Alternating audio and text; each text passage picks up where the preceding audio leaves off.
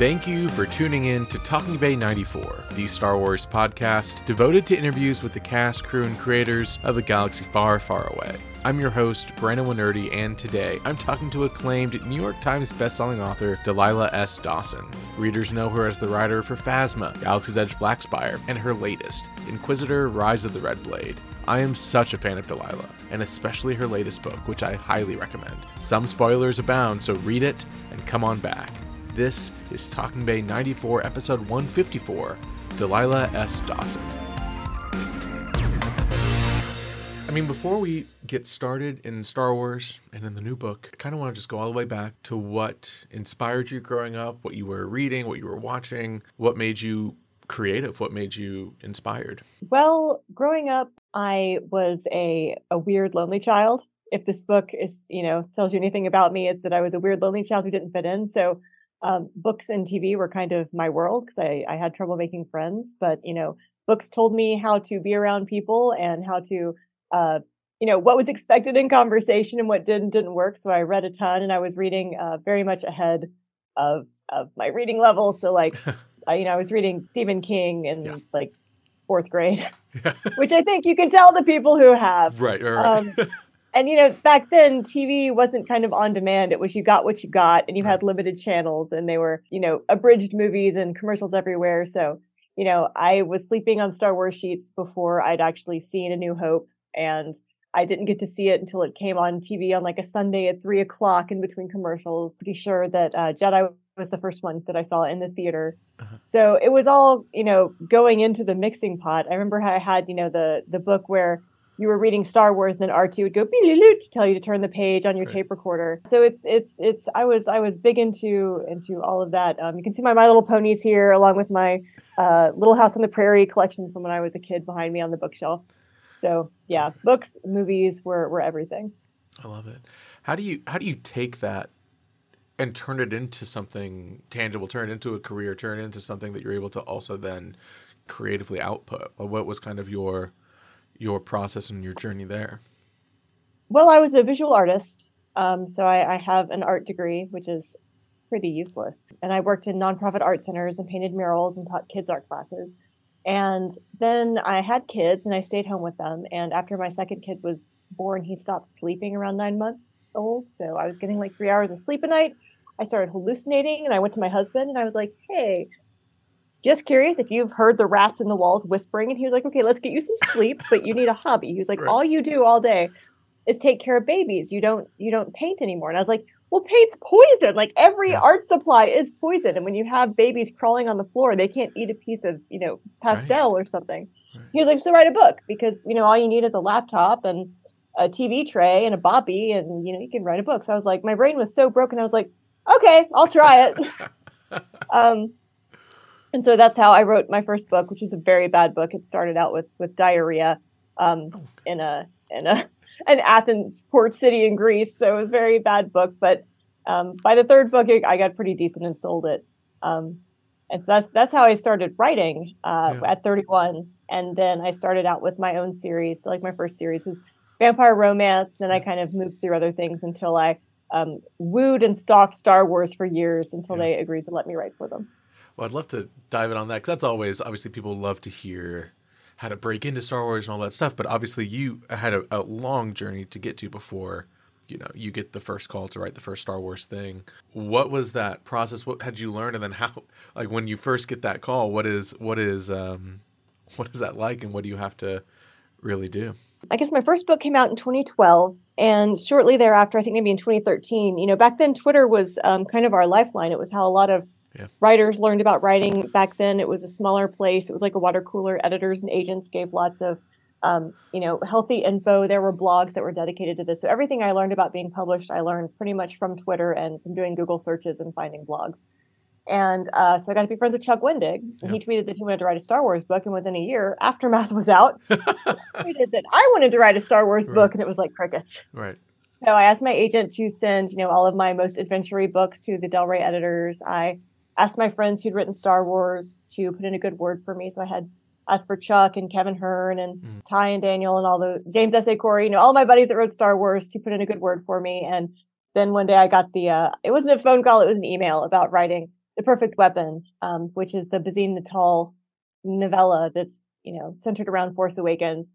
And that was a very exciting moment. I lived in the mountains at the time, and all we had to, as a grocery store, was a Walmart. And when I was there one day and I saw a cupcake, only one Darth Vader cupcake amid all of the, like Paw Patrol and Ladybug Sure. Girl and, the happy stuff. There was one Darth Vader cupcake, and I bought it, and I was like, okay, I'm going to put this in the freezer. And when I get to write Star Wars, I'm going to eat it. And it's going to be like, this is my magic that I'm going to perform. Yeah. My dark spell. And like 2 weeks later, I was like, it hasn't happened yet. This is trash. I just ate, I rage ate it like a raccoon at the sink. I was like, I don't care anymore. And then the next day I got that email. So it worked. Look at that. Yeah, dark magic. Still have the Darth Vader ring, the plastic black Darth Vader ring. That's so great. Yeah, so that was my first work was The Perfect Weapon, which was it was actually pretty different from the books I'm writing now, because in between, The Perfect Weapon and PHASMA, the Del Rey Star Wars editors kind of changed regimes, and so it was kind of different folks than I worked with on that first one. Mm-hmm. So it's all been wonderful, though. I remember when that novella came out, it was just such an interesting and fun time in like Star Wars publishing, and just the hype and the excitement around everything really fed into the books. And you mentioned the Aftermath trilogy, like it really was just kind of like, oh, like everything is connected, everything is having, like it was just such a great moment. And then obviously when you come in and kind of join that cabal of writers, and it becomes this kind of like holistic galaxy that is taking place on the page, because then when PHASMA came out as part of, what is it called? Journey to the Last Jedi or whatever. It really is just, again, really kind of, it fits so perfectly. And when you're given that opportunity to write a full novel for a very, marketed, important character in Star Wars, and give her actual backstory, what do you have to do in that situation to kind of make sure it's grounded, make sure it's real, make sure it's like a Delilah Dawson book, make sure it's also your voice? Yeah, I think that the Del Rey editors and the folks at Lucasfilm are really good at selecting writers to bring very specific projects to life. It's not random. They very much match the writer to the kind of book that they want. So it was a really amazing experience for PHASMA. In order to write it, I had to read the Last Jedi script. And at that time, it was still under filming. It was changing daily, which meant that they flew me out to the Lucasfilm studios. No, not studios. The building with the Yoda in front of it, like the headquarters. Yeah. Where they have like an actual Mando suit inside. So they flew me out there, and I got to go in, and I met Mike Siglain, who's the head of Star Wars Publishing, and he took me to Jabba the Hutt and bought me like a 30-ounce mocha, because they have their own cafe inside their headquarters. And they sat me down and they handed me the script, which was printed on red. They were pencil marks, scratching things out. I wasn't allowed to take up my camera. Right. I was only allowed to take notes on like a notepad. And they just sat me on the couch. They're like, okay, look, you have as much time as you need within 3 hours or whatever. But if you have to use the restroom, you have to go give it to this guy, and he has to lock it in his desk. Oh, wow. Because you have to be very protective of that. Because, it was literally the script of The Last Jedi. Right. I had to sign a lot of NDAs. So I'm sitting there, and I'm crying, I'm having feelings. And I suddenly realize I've just drunk a 30-ounce coffee while having all these feelings. And so I look up to see the guy, and he's gone. His door is locked. His room is, the lights are out. And I was like, oh my God.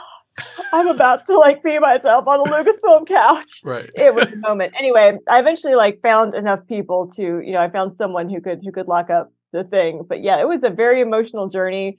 There was one point where I was just tears streaming down my face. Yeah. And finally, you got to the Leia part, didn't you? And I was like, oh, it was amazing. Mm-hmm. And then of course I had to go, 6 months telling literally no one any of this. Right. So yeah, it was a super fun experience doing that. And then, writing the book was my first experience with how Star Wars is changing constantly in real time. We lost a 14-page outline. We had gotten the okay. It was 14-page single-spaced outline that we'd worked on for weeks, maybe even months. And then one day I came home and there was a box of cookies on the front porch, and I was like, Oh no. "Who's sending me expensive New York cookies? Like, is someone trying to poison me? No one knows where I live. I live in the mountains." Yeah. And then I get an email like 3 hours later that's like, "Dear Delilah, you have received the cookies, and so now we can tell you we have lost the entire outline. Could you please pitch 3 new stories by, tomorrow at noon or something?" Wow. Yeah. So we had to completely rebuild it. And then the first time I turned in my drafts and I got my comments, there were 17 people arguing in the comments, and it crashed Word on my computer. It's such a trip. All of the work that goes into making sure that, while the book remains a Delilah book, that it still is accurate to canon and accomplishing what it needs to accomplish and has all of the beats that a story needs. And in between the Del Rey editors and Lucasfilm and Story Group, they're not going to let things slip through the cracks. It is obviously writing IP fiction is so different than writing just your own worlds and your own series and all these things. And what I've always, every time a new Delilah Dawson book comes out in any capacity, I'm always just so excited because the characters, no matter where you are, though, have to be three-dimensional. They have to be feeling real. And we'll get into that with the new book. But what I've loved seeing is your characters from Black Spire, from PHASMA, all these things have become physicalized, right? Action figures and Legos and walk around characters. Like, that's really, again, talking about how connected the Star Wars publishing is. Your characters seem to really then come off a page. And I think that's partially because of how really wonderful you're able to like create these worlds and create these characters. I'd be interested. Not a lot of authors get to like see, a Captain Cardinal, helmet or action figure or whatever in real life.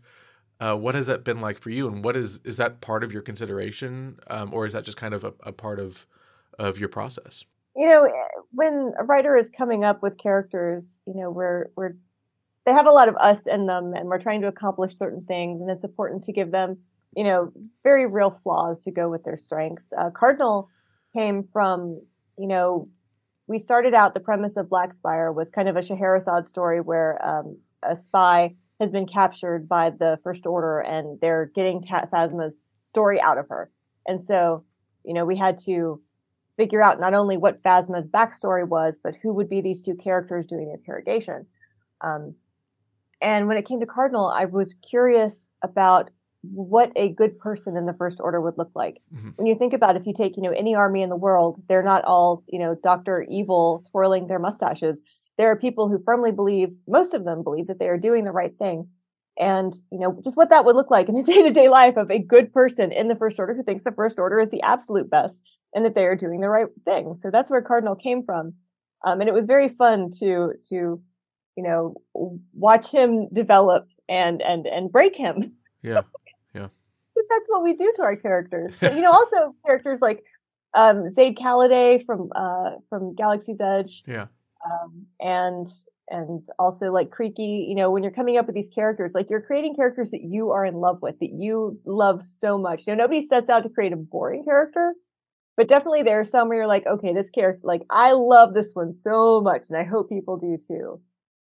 It really, and again, it's so interesting with the books you've been having to write, really until this one, where they do have to really connect to so many different aspects of Star Wars. And I mean, Black Spire is a great example of that, obviously, where you're having to, lead into a theme park and a physicalized place. And I went for the first time with my family over Christmas. And so I got my little brothers the book and I made them read it on the plane. I was like, okay, like, here you go. Like, good luck, everybody. Again, I keep going back to like kind of the challenge of it all, where by having to connect dots in IP especially, but still telling an interesting story, a cohesive story, a story with interesting and unique characters. How has that been in terms of Star Wars, and then leading into the Rise of the Red Blade? What have you kind of learned and grown from that? Then when you have a book like this new one, you're able to really flesh out a full universe. Well, with each character, you're filling a hole in the story, and they have to have a role, which, was pretty important in Black Spire because we were kind of building a heist crew, and you have different roles that have to be filled by different people, and you're trying to give the reader the perfect combination between familiarity and delight. So you want to show them something that's familiar and comfortable to them, but then twist something enough that they go, oh, I haven't seen that before. and slightly delight them. I was thinking a lot about Brooklyn Nine-Nine when I was creating the characters for Black Spire, because you're thinking about, this kind of lovable found family of people that are each, very good at maybe one thing and then kind of bad at a lot of other things, and who bring, their previous issues in with them and can maybe find some solace together. So that was definitely a way of, almost filling out like a dungeon party for a Dungeons and Dragons game. Where you're like, okay, well, we need a tank and we need a wizard and we need somebody with really high charisma and we need a rogue, and filling out those spaces. Yeah. Whereas Rise of the Red Blade was very different because it's more like a character study than, a group heist. And so it's more focused on the basic premise of the book, which was what would it take to make an earnest, good-hearted, innocent, honest person as a Jedi fall to the dark side and choose to become an Inquisitor and hunt the Jedi, where each step of the way you want the reader to be able to be like, yeah, that's a reasonable response to what you just went through. Right. You don't want the reader to go like, that was stupid. Like, I guess when I write young adult, we call that too stupid to live, when sometimes you see characters with teenage brains make bad decisions because they do. So with ISCAT, the whole point is just that every step of the way you're supposed to go, yeah, I guess I'd feel that way too, until the end you're going, wait, what? I have agreed to what? Yeah. Because that's every step of the way she thinks she's making the right choice in pursuit of her connection with the Force and the way that she felt that she's been called, and her curiosity. Moving into the book itself, because it is so unique and so wonderful of a story and of a character, and it really reminds me again. Some of my favorite Star Wars books from Expanded Universe are like Traitor, the Jason Solo book, or the... I've got Traitor out like right now on my bookshelf because I was reading chunks of it, because Stover's he's the master. So incredible. Stover every time. But you think about those character studies, right? You think about like crafting a character, and with Traitor, it is kind of his fall and his turn and everything like that. And with Iskat, who I went and looked, I had to go read, the Darth Vader comics that she's in, and she's in not that much. Like, she does not, like an issue and a half. Yeah, and I was like, oh, okay. I didn't realize that at all. I was like, oh, maybe there was nothing. And so really creating her from whole cloth and really creating one of the greatest Star Wars characters, like, in a very long time. What were the challenges of getting in her head specifically, and then making sure that her journey, like you were saying, feels earned and really takes readers on, a journey that how it ends, right? That issue and a half, how her journey ends. Not to get in too much detail, but it's been out since 2017. That's the thing. It's there. It's how it ends, and so I'd be curious those challenges, but also like kind of how you approach that. Yeah, it's kind of similar as to Phasma in that, in each book we see a character at, if not the end of their life, because I haven't seen Phasma's body, but at a certain point of their life, and then you're trying to fill in the beginning that what brought them to that point. So with Iskat, what we see in Charles Soule's comic is that she does something that I would consider reprehensible and unforgivable. Is the whole comic centers on this action. And so it felt like my job was to look at that and engineer a backstory that would make that choice a reasonable one, while also understanding that the dark side is a liar, and it's very cloying and twisting. And so once the dark side has gotten into you, you become kind of an unreliable narrator to your own life, and that many of your responses will not be honest for you or honest in reaction to what's occurred to you. So, not to spoil that moment, right. But if you read, Rise of the Red Blade, the epilogue basically takes Charles Soule's comic and adds it to the end of the book, kind of as the book's ending, right. And novelizes it. So you don't have to, you can read the comic, you don't have to, but it'll tell you basically what happens. So the whole rest of the book's explaining how she got to that point. So I had definitely knew that part of her original character creation was that she had how spoilery do you like? Are we getting spoilery, or it's really up to you. This will come out probably next week, so the book will have been out how many weeks? Okay, so yeah, in the Charles Soule comic, she steals an infant from a mother on Vader's request, and so I knew that taking her to the beginning, I would have to give her a reason that she would have an antipathy toward motherhood, toward the concept of who gets to raise this child and who deserves to raise this child. Mm. And so that was kind of put into her DNA as a character. And we already know from Wikipedia and what Charles has given us that nobody knows her species or what planet she's from. And so that kind of went into the character as well. When you think, well, what would be the first kind of cracks in someone's relationship with the Jedi? And you think about, these Force sensitive children are given to the Jedi. And on one hand, it's like this magical wizard gets to go to magical wizard school. And on the other hand, you're going, this weird kid gets put in an orphanage. Instead of having personal one-on-one contact with a loving caregiver who shares your DNA and looks into your eyes and meets your every need and reinforces the fact that you are loved, you're kind of thrown into an orphanage where, maybe a nanny droid or maybe a nanny person kind of takes care of your needs, but you're never going to have that one-on-one connection that humans at very least are, it's built into our genetics and our life that like we need that connection or we get pretty weird. So she's kind of alienated as part of the Jedi, and then she doesn't know her species. And then she gets a master, and her master maybe doesn't choose her for the reasons that we've been told masters choose Padawans. And so she never has that connection. So again and again, she's denied the connection that would make someone, have self-worth and feel unconditionally loved and feel secure and heard and seen. And again, she's denied that. And so that was, what became the cracks that let the dark side in. You mentioned the Jedi Temple, and one of the things that really stands out, especially in the first half of the book, is kind of your world building of the Jedi Temple, especially during the Clone Wars, right? We'd seen a little bit in Brotherhood with Mike Chen, and it's just every time, I don't know why, it's just like the best. Like it really is like, I love this. I love how you expanded it. How did you kind of approach, there's so much that's already been told, and really that was when Clone Wars happened. You're like, we only have about 3 years in here to really kind of delve in to what is happening. And so you're already kind of cramming it, but you do it in such a way that it really kind of threads a lot of the different story points that have already been established, even the Battle of Geonosis. How do you continue to expand on what's happening with the Jedi and the Jedi's fall, but then also, where do you find those pressure points to really kind of delve in to make it make sense for the character rather than just, again, making it a Wikipedia entry for the Clone Wars? Well, I mean, at every juncture, you just stop and think, what haven't I seen before? What in this moment have I not seen a point of view before? So that's what it is, just trying to, find a path through that, again, is going to be familiar to fans, but also like slightly delight them. So, I show the same big droid factory that you see in Attack of the Clones, but not through the point of, the most powerful scion of the Jedi and the senator, but like this frightened teenager who's like, what is all this? And the confusion. And we see like how little the lower level functionary Jedi were told. Like, sure, Obi-Wan knows what's up because he has Mace Windu's number on speed dial, but the rest of them are just like, I'm 16 years old. This is the first time I've ever used my lightsaber to do anything other than, zip zap play in the training room. And I don't know what's going on.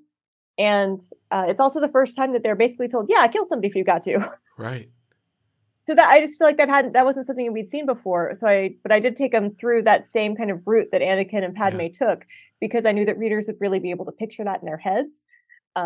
Like when the freeze comes to life to get Anakin, like what that looks like one thing when it's Anakin, it looks like another thing when it's a bunch of 16-year-olds, basically are on a field trip with their mentors. So it was really fun taking a thing that we'd seen and making it more frightening and more chaotic. And, just showing what it's like when, like, you are never given all of the information that you need because it is coming from, a senator to a senator playing around a telephone, filtered through Mace and Yoda and what they think may or may not be right based on the intel that they were given yesterday. Right. And they're just like, yeah, sure, go. It is both insane and also makes complete sense. And that, I think, is why it works so well. Like, it really, you're just like, yes, of course. Oh, yeah, of course. Like, this is it. And this is what they think about, like, oh, is it a captured senator or something? Like, they have no idea. We've seen that, like, in Saving Private Ryan and in other movies where, like, these are literal children that are just being sent out to die. And they're just like, yeah, jump out of the boat after you've thrown up for 20 minutes and shoot anything that's a different color. Like, right. They're just told so little and they're so expendable. And it's kind of heartbreaking. Well, on the heartbreaking note, and again, with the need to expand, but for the story's sake, is the Inquisitors, is Inquisitorius and all that stuff. And, we kind of go into it knowing as much as Iskat, right? We really don't know that much about them. We don't know how much like they function and where they are. And you're able to really craft that world in a very specific way, but also in a way that answers a lot of the questions we've already seen in Rebels and Obi-Wan. How did you approach that world? And did you try to have it mirror the Jedi Temple at all, or was it just its own beast that kind of ran on its own? Well, everything we have, to my understanding thus far, is from Charles Soule's comic, Mm-hmm. which, is not like, he doesn't give us a schematic drawing. Right. Like when I was writing PHASMA, like I have my book of Star Wars, my fold out of what an Imperial Star Destroyer looks like from the side, but like Right. we don't have that at the Inquisitor headquarters. So I have to go through Charles's book and try to figure out how would you describe these areas, what name would be given to them, Right. that sort of thing. So it was definitely, an interesting aspect of taking what little we have that, might have been kind of a throwaway Right. 5 years ago because we never thought it would go anywhere. Where Charles was like, "Yeah, it's a pit." And you're like, "Okay, well, where do what? Tell me more about this pit. What Yeah. happens there?" But all you have is like, here's one image of a pit. So it was just using imagination to try to piece together everything in a way that made sense. And also, some of the things that we see in the Inquisitors in Charles Soule's book, kind of explaining them in more of a narrative fashion and why things work the way they do. So it was all, trying to figure out how the Inquisitors would be run when we already know that, the Emperor is running this place such that he never wants anyone to feel comfortable to increase their power in a way that would be a threat to him, to join together with others. So they foment, disunity among these poor people who are already tortured and broken and traumatized because they know that if 2 or 3 of them get together, they're going to become powerful enough to maybe challenge somebody bigger. So it's also very like, it doesn't make sense to the general, like nobody wants to live that way. Nobody's like, yeah, I want to go live in a fraternity where I'm hazed all the time and people try to kill me and nobody likes me, very weird way to live. And there's also certain things I wasn't allowed to establish for canon. So people reading this book would be like, why didn't you show this? And I'd be like, it didn't let me, which means someone else is doing that one day and we'll get to find out. Hopefully through, TV or movie, because I'm very curious to witness it myself. But like I said, Star Wars is a pie with more and more pieces missing, and you grab whatever pieces you can get and plant your flag and establish your canon. But some things about the Inquisitors, like, we still don't know. Yeah. I guess a final question for the book, and we touched on it at the beginning of it, but with the epilogue just being like, here she is. Because honestly, I was approaching the end. I was like, "Ooh, are we gonna get a second book?" Like, there's enough in there that you could maybe tell that story, and then obviously it ends, and she ends, and her story ends, and that's all within the span of the novel. Was there a challenge to make sure that her story felt full, even though it's cut short? Like, knowing that she has an end, and knowing that you're telling a certain amount of time for her. Was there a challenge going into it for you, or how did you kind of structure the novel to make sure that her life felt full and her story and character felt three-dimensional? I mean, the most frustrating part is when a main character dies in Star Wars, it is typically not the author's choice. Mm-hmm. Bob Salvatore did not want to kill Chewbacca. I did not want to kill a certain friend of mine. Right. We are told that some people have to have that ending, and it's our job to make it as impactful and meaningful and reasonable as possible. Right. So, I inherited this character that all that we knew was her ending so far. So, it was a uniquely fun challenge trying to make the life we get to see as meaningful and deep and I don't know if satisfying is the word, but the questions asked at the beginning are hopefully answered by the end. Overall, what she wants most is freedom to be herself. Which she is denied from a very young age and put in increasingly smaller boxes and told, the way you are is not great. Be this way instead. So that's the thread of the whole book, is her trying to find different ways to be free to be herself. And in the end, she is, which, is also the last lines from Charles's comic or confirm that. So it definitely felt to me like, I did as much as I could to give her all of the ups and downs in life. She has tragedy, she has discovery, she finds out, what she was meant to do. She has love. She, very much fails at having girlfriends, but, her main questions are answered. Maybe she's not always satisfied with the answer, but, to me, it feels like a completed circle.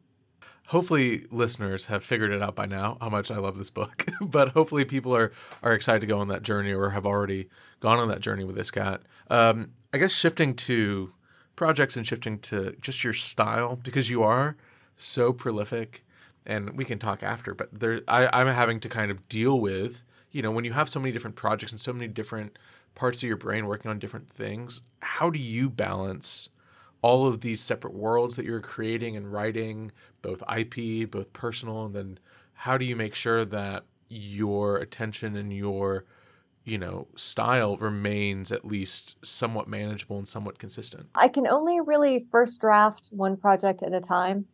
I would find it very difficult to, be writing the violence at the same time as Minecraft Mob Squad. I think of writing a book as a first draft. My first drafts are very fast and dirty. They're front to back. I don't stop. I don't go back. I think of it like when you're carrying your laundry from the dryer to the bed. Like if you drop a sock and you stop to get the sock, you're going to drop the pants. When you go to pick up the pants, and the sheets are going to fall. So like you just have to hold it and run. And if the sock falls, you get the sock later. Yeah. So my first drafts take, anywhere from, I've written books in 2 weeks to Star Wars books usually get about 6 weeks if you're lucky. Some people get more, most people get less. So, while I'm first drafting, like that's pretty much everything that's happening in my head. I have to set I already have ADHD. I have struggles. My phone has like 50 alarms at any given time. I always have an index card to-do list of what needs to happen the next day that I cross things off of. Because my whole mental landscape is nothing but that book. Like I am all RAM and no memory. Yeah. And then, once the book is kind of done with the first draft, I do a very quick second draft to make the whole thing cohesive and match and add the things I didn't know at the beginning, add those from the end and make it all match. Then I, either send it away to my editor in the case of Star Wars, or if it's just me in the book, like let it rest for a couple weeks and try to forget it, which is not hard because I forget stuff very quickly. And then, edits, I also do in big chunks. So I just kind of always have to work in chunks like that rather than, edit. I don't write this book in the morning and then edit that book in the afternoon and then do this in the evening. It's like one book at a time is how I hold it all together. In the past, I've used playlists to where when I hear the music, so like I'll find a song that feels like the book. It's not like, oh, every word of this song means this book. It just feels like the book. And then I'll put together a playlist by going through Spotify and going to like, reader, if you like this, you'll like that. And I just dump a bunch of songs in there. Or sometimes like with PHASMA, just the Mad Max Fury Road album, just the whole album. That sort of thing. But when I hear the music, I'm kind of conditioned to be in that world. So I don't have that like, oh no, it's a blank page. What do I do? It's like, I hear the opening lines of Fury Road. I'm like, okay, I'm there. And I'm already typing. Yeah. So that helps. If you ever are on Spotify, Delilah S. Dawson, you can see most of the playlists for all of my books and my workout playlist too. But they're, they're by book name. For this book, I didn't need one. It was already in my head. There we go. I love it. I guess to close out, I'm sure you can't talk about IP projects, but what is next beyond Star Wars and beyond everything? Where can people find you? What are you working on and what's coming out? Well, my website is delilahsdawson.com. And then on all of the social media I'm Delilah S. Dawson. So that's right now it's Twitter, Instagram, and Blue Sky. Yeah.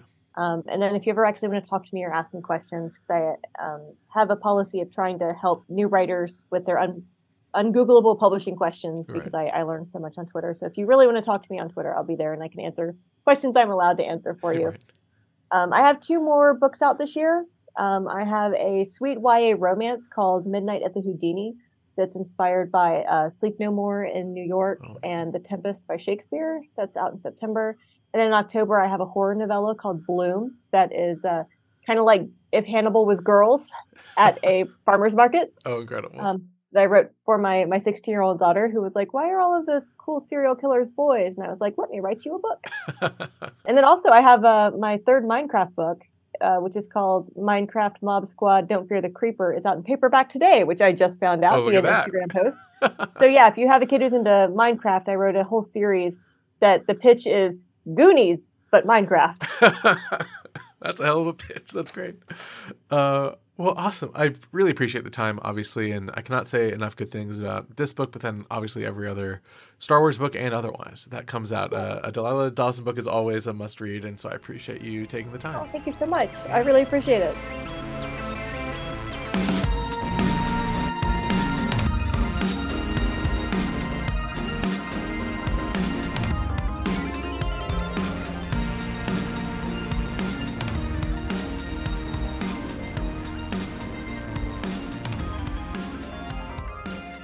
Thank you so much again to Delilah for coming on the show, as well as Deliberate Books for arranging this conversation. I cannot stress how much I recommend Rise of the Red Blade. The link is in the show notes. We have a few more episodes in the works, including my conversation with Return of the Jedi creature legend, Judy Elkins. So if you're enjoying the show, please head to Apple Podcasts or wherever you listen to episodes and leave us a 5-star rating and review. It really means the world. That's all for now. Until next episode, stay tuned, leave that 5-star review, and may the Force be with you.